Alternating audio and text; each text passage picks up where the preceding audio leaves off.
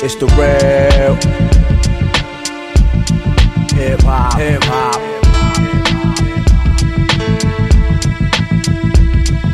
The real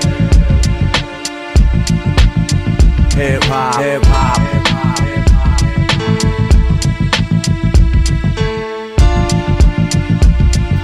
Peace. This is Sharon Shabazz, and you're listening to the RealHipHop.com podcast. On this episode, I talk to She Rose. She Rose is fairly new to MCing, but not new to hip-hop. Coming from a B-girl background, She Rose has also been an executive behind the scenes before becoming an MC. Her debut album is a 16-track release titled We Rise that celebrates women in the world of hip-hop. In this episode, I talk to She Rose about the creative connection she has with her husband and fellow MC Artson, her father's escape from communism during the Cuban Revolution, and her new album, We Rise. Now, you've been around hip-hop for a while. Why did you decide to get on the mic and do an album now? Thanks so much for asking. So I've been around hip hop since, actively in hip hop culture, starting with the Hip Hop Collective since late 90s. I would say that this album came out when it really needed to come out. I was someone that always saw myself in music, but really more behind the scenes as something that I just really loved participating in and helping others really master their craft. But I think like a lot of other people in the midst of the pandemic, we kind of started to come to face with maybe different things that we were witnessing and how we really felt about them, and things that were maybe going on with us at a more internal level that we needed to come to reckon with, right? And I think that those were a lot of the things that were going on. For me, I also am the founder of the Shiro Collective, which is a nonprofit that is geared towards, cultural advocacy and economic empowerment. And I was working with some of the other nonprofit organizations in the middle of everything that happened in 2020 at a social level. And just like being so ingrained and everyone just kind of having all those emotions bubble up, my emotions also kind of came to the fold in different things that I think I thought I'd made peace with at different points in my life. I realized that I needed to kind of like reface, but it wasn't like just refacing for myself. It was this collective experience. And so from that, what I found was even though breaking and dance had always been my outlet, that just suddenly wasn't enough anymore. I felt like I had things that I needed to get off my chest, and not even just for myself, but for other women, other members of the community that were out there. And so by far, 2021 was one of my toughest years emotionally, I want to say. And I'm just really grateful that I had access to music and to people that could really help me produce an album at the level of quality that that would have been important for me to ever decide that I was going to release something on my own. So that's a little bit of the genesis behind the album and maybe why it took me so long. But I would also say releasing it at this stage in the game where I've been around music for a long time and the wisdom that comes with where I am at this stage in my life, I feel like the album came through when it needed to come through. So. Okay. So why'd you title the album We Rise? The album is called We Rise because I think that it's kind of like what I said, right? I think that for me, it was really about the era that we're in, the collective of women that I'm around. When we stepped out with the name She Rose, for me, it was a name that I really felt like I had to kind of live up to. But I also think of She Rose as the collective she, and then you can kind of see how that leads to She Rose, that collective she, we rise together. This is our time. I think that women have progressively in the last couple of years really been part of some of the major movements in bringing more equity to the world that we live in and to taking a bigger stand. So a lot of the songs are really very much about that, like us coming together, owning our power, being our authentic selves unapologetically. So it really is a rallying cry to women all around the world to rise up together, to support each other, and even in ways that maybe we haven't done so in the past, to kind of put away, things that may have come up, maybe, things around women feeling like they had to compete with each other for different things, or this idea that if one woman makes it, that automatically means that other women can't, and just really own this time. Like, we can make this time whatever we want, but really that's the intention, is just to say, this is our time. So let's come together and do this together and make the world that we want together. Okay. Now, your husband is an MC, Artson. What tips did he give you about approaching this project? Well, to be perfectly honest, I wouldn't have done the project without him. Like I said, I was someone that was always working with him behind the scenes and really helping him to develop his music and really like where he wanted to take it on his own. I did at one point in the pandemic feel like I just wanted to record a couple of tracks just to hear what I could produce at a certain level of quality. But for me, it was supposed to just be like, almost like blowing off steam kind of a thing, right? Like, drop a track here or there on SoundCloud and be good, but still continue to focus on all the things that I have. And after I released a couple of tracks in 2020, Artson is really the one that kind of nudged me and pushed me to say, you know what, this is all fine and well and cute and everything, but, you should challenge yourself to do an entire project. And at the time, the initial thinking was that it would just be an EP. It would just be a quick 5 songs. But I approached it the same way I do everything. There were a couple of things that happened, like some catalytic moments in terms of seeing what was happening around our community, specifically around women, specifically things that were happening to the Asian community at the time that really fired me up, and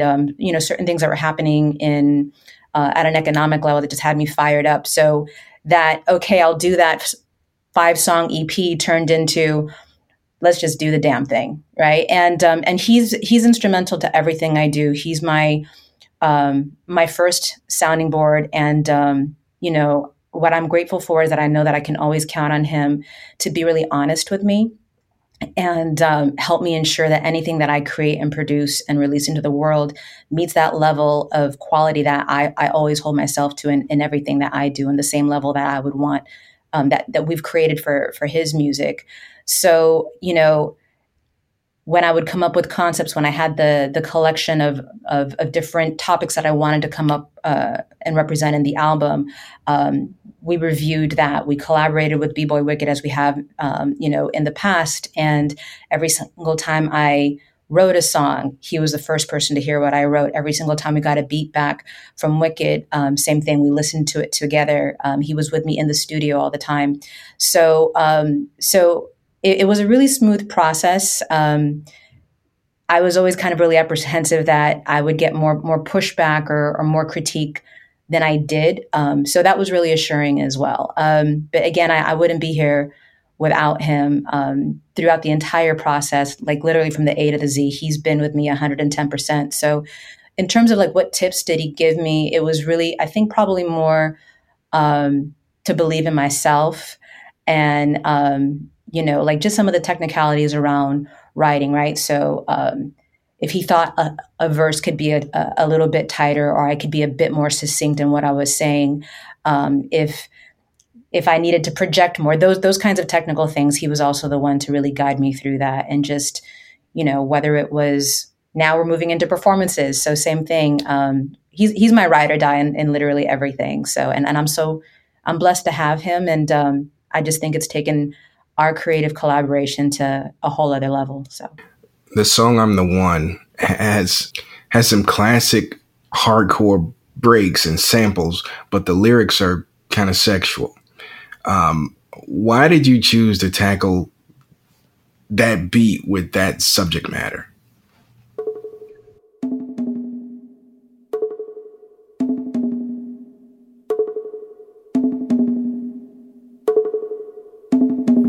I got my mind on my money and my money on my mind. Take a step back, I'm about to take my time. Sit down, rewind, cause it's gonna come quick. Double check your light, you gon' wanna take a flick, cause I'm sick when I swivel and dip. Swerving in the whip, Every time I take a sip, I get nasty. Make you wanna call me Candy, cause I'm fancy. Yeah, free in my mind, never miss a line. Straight from Zion and I, fly as I am high. Come on, take a ride, I'm a hell of a trip. You and me, son, let me nip on your lips. Find me in the room, push it deep in my hips. Take it real slow so my soul get fixed. I got 99 pounds, but nowhere to run. No time for games. I'm the one, I'm the one, I'm the one, I'm the one, I'm the one, I'm the one. Got it. And so you're primarily talking about the first verse on that. The way that kind of comes up for me is I'm someone who comes from, I was raised to kind of, always be a lady, right? And so there are certain things that you didn't talk about. I'm Cuban, I'm Filipino, and so this idea of, virtuous womanhood was always kind of deeply instilled in me. And like I said, the album for me was very much about owning every layer of womanhood. And me writing that song, in a way was very much me claiming the right to be a sexual being and to not approach it from being a wallflower waiting for someone to come in and pay attention to me or come in and court me, but for me to be able to just own, hey, I too have a sexual presence, I have a sexual energy, and I can just, if I see something that I want or there's something that I need in this moment. A lot of that song too, again, think about the pandemic. It was in the midst of the chaos, just needing that physicality in the moment to get past what was going on, to feel that closeness to somebody. So that's a lot of what the first verse is about. The second verse kind of takes you a little bit more through my family's history. And again, this notion of, a lot of people that might know me previously always think about me as that supportive person in the community, that low-key chick, who's just always got a smile and supportive word for everybody. But there's a bit of, don't get it twisted. Like my family has come from some things and I've experienced some things in my life, like don't ever confuse my kindness with weakness, because, there's grit and there's power behind me, so that's what the second verse is really about. So like I said, it's really about owning the strength of my femininity and embracing, those sides of myself that typically other people don't always see, and like I said, it's just a matter of saying, like, I demand my respect and I demand to just be who I am when I feel like I want to be who I am. Okay. The single, Hold Me Down, is an optimistic song. Was there a specific situation that inspired you to write that song?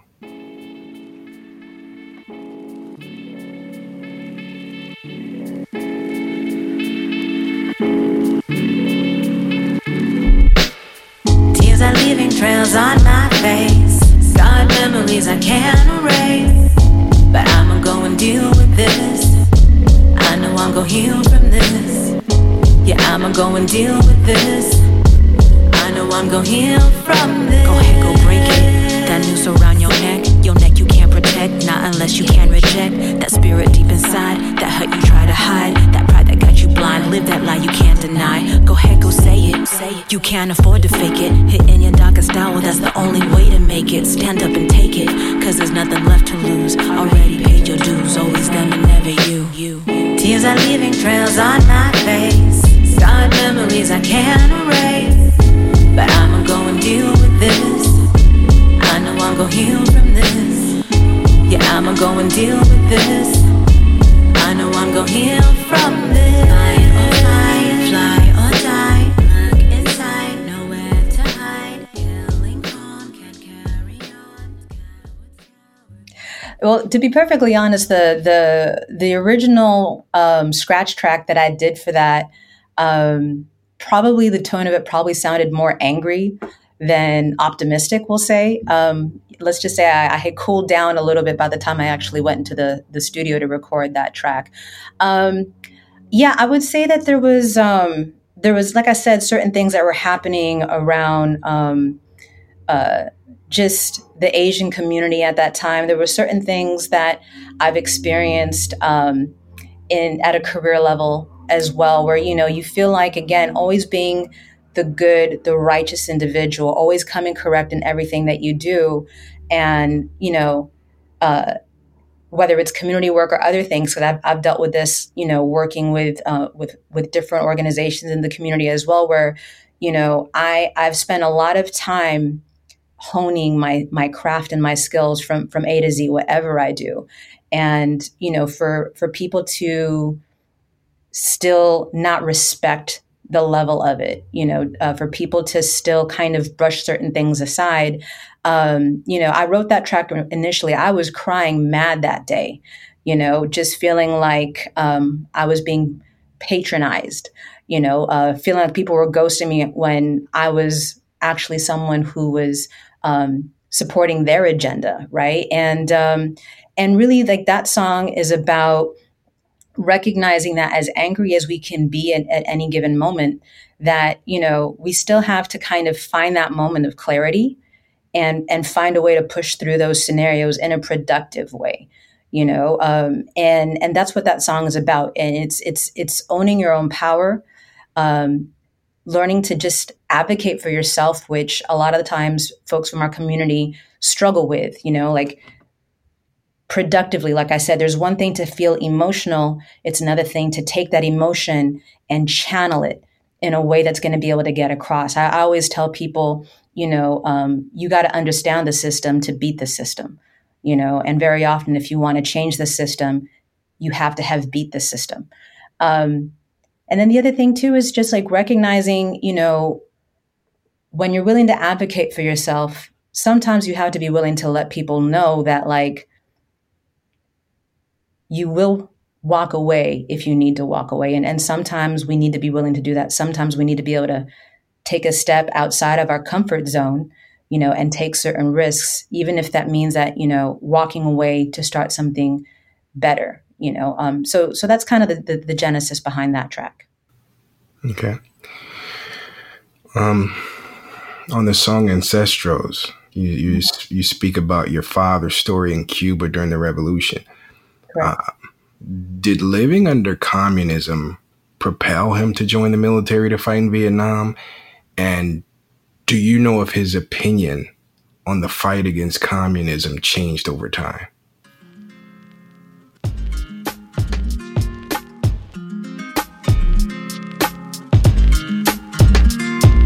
We can't look back or change the past, but I feel you in heaven, looking down, praying freedom's coming round. We can't look back or change the past, but I feel you in heaven, looking down, praying freedom's coming round. Daddy was a little man when they came around, marching through the skies, telling everyone they down to start a revolution and everyone be free, everyone be equal and live in harmony. El pueblo lo creía cause it's everybody's dream, but the words were only lies that led to poverty, fake suicides to cover up the murders, keep the truth disguised, prisoners they tortured, martyrs of the people who wouldn't follow orders, repression of all freedoms disguised as law and order. Dreams become nightmares, people caught in despair, heroes stepping up trying to save their families, mothers giving up their sons, want him to be free.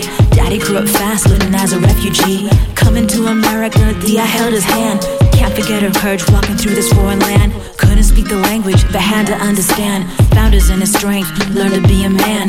That when he was older, that he'd finally take a stand and fight for all our freedom, cause he couldn't for his land. We can't look back or change the past, but I feel you in heaven, looking down, praying freedom's coming round. We can't look back or change the past, but I feel you in heaven, looking down, praying freedom's coming. Yeah, so that song is deep. I think that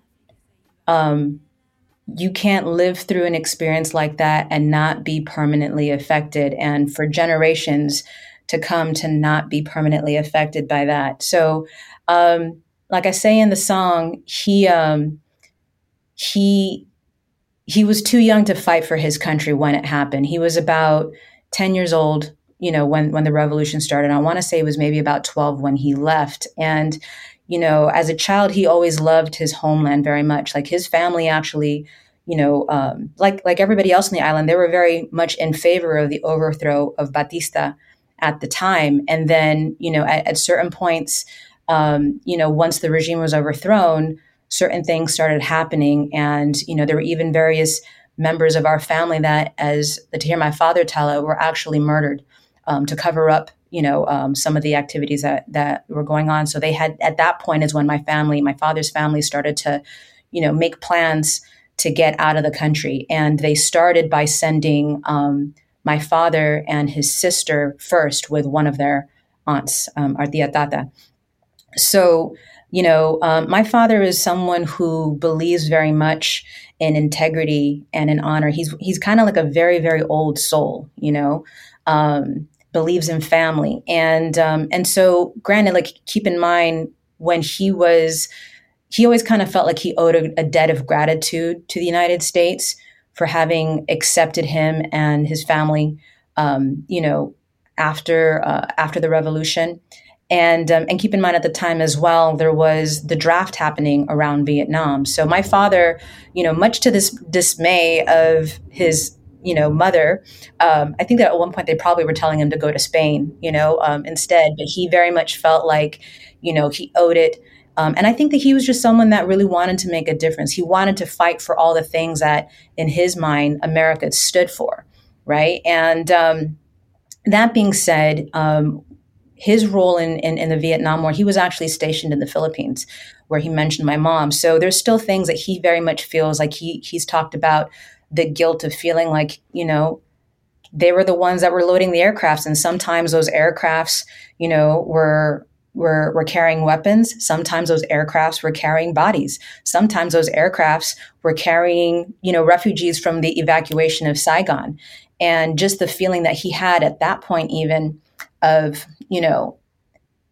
all of these Vietnamese were our allies. And then we just pulled out of nowhere and, trying to just rescue as many as you could at the time. So I know he had a lot of heartache around that. But again, he still continued to believe in that vision of what America stood for around the world, or what he thought it stood for. Now, fast forward to last year when I wrote this track, there were actually protests happening in Cuba. Of course, depending on what news source you listen to, they'll tell you what it was about a little bit differently. But, as Cubans, we recognize that it really was very much about the lack of freedom on the island and the suppression that was still continuing.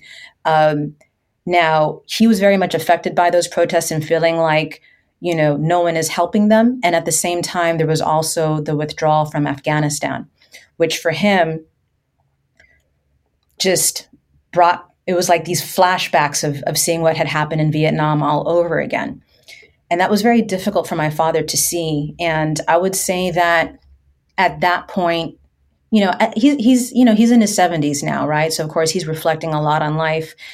And, he still very much loves this country and what this country stands for, but whether or not he has faith, the same faith in the systems, the powers that be, is maybe shifting and changing. And I actually have started to work on a documentary series through my nonprofit called Rooted is the name of the project, where I actually went and sat with my dad and my mother and documented the story of their lives. And I really kind of sat down with my dad to ask some of these kinds of questions. And what he told me, his message to the world at this point is, he kind of quoted an old saying that they had in the military, which is "Don't wait for Willie," meaning don't wait for somebody else to come save you.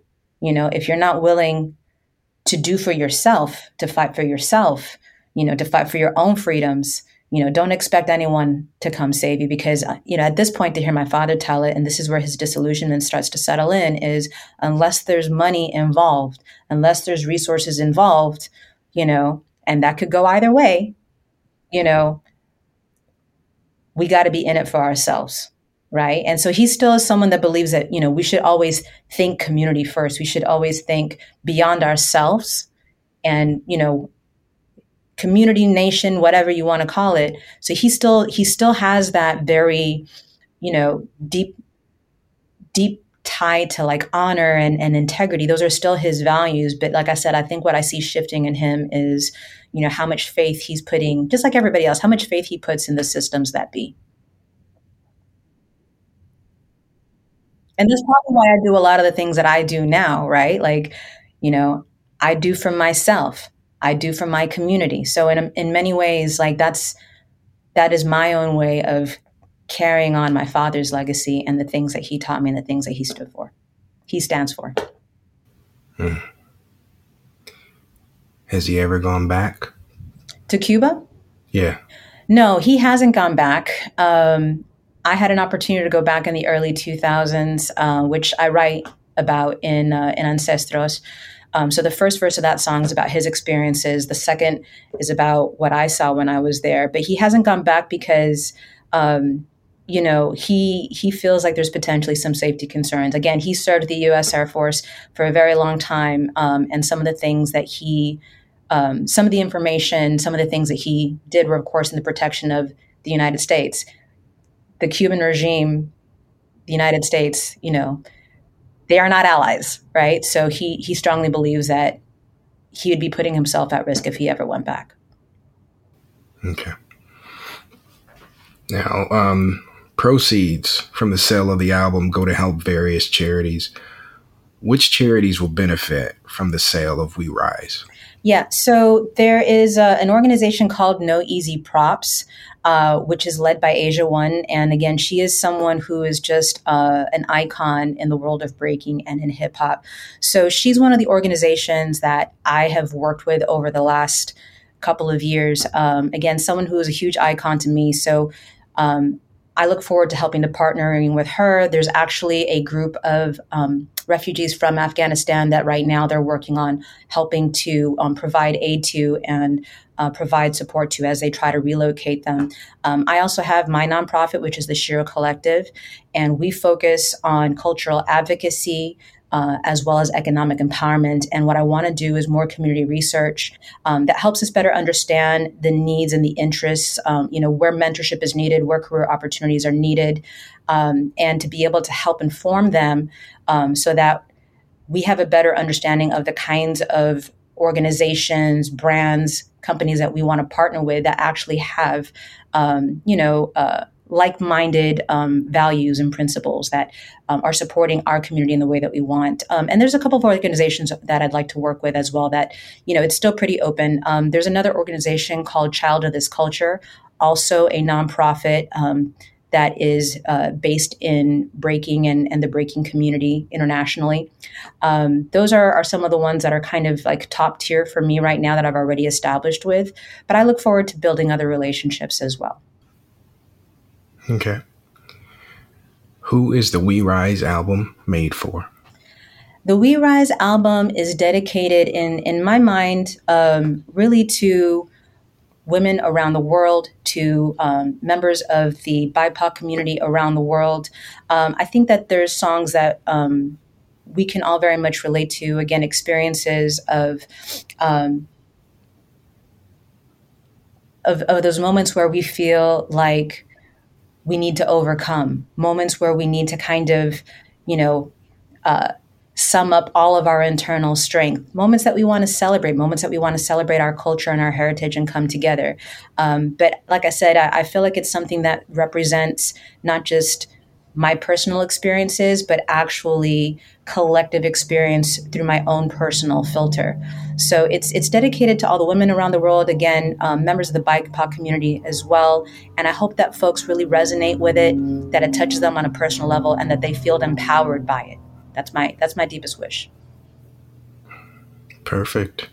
All right. She Rose, thank you for joining the RealHipHop.com podcast. Thank you so much. Appreciate your time.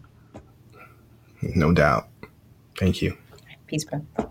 Peace. The real hip-hop MCing and DJing from your own mind, you know.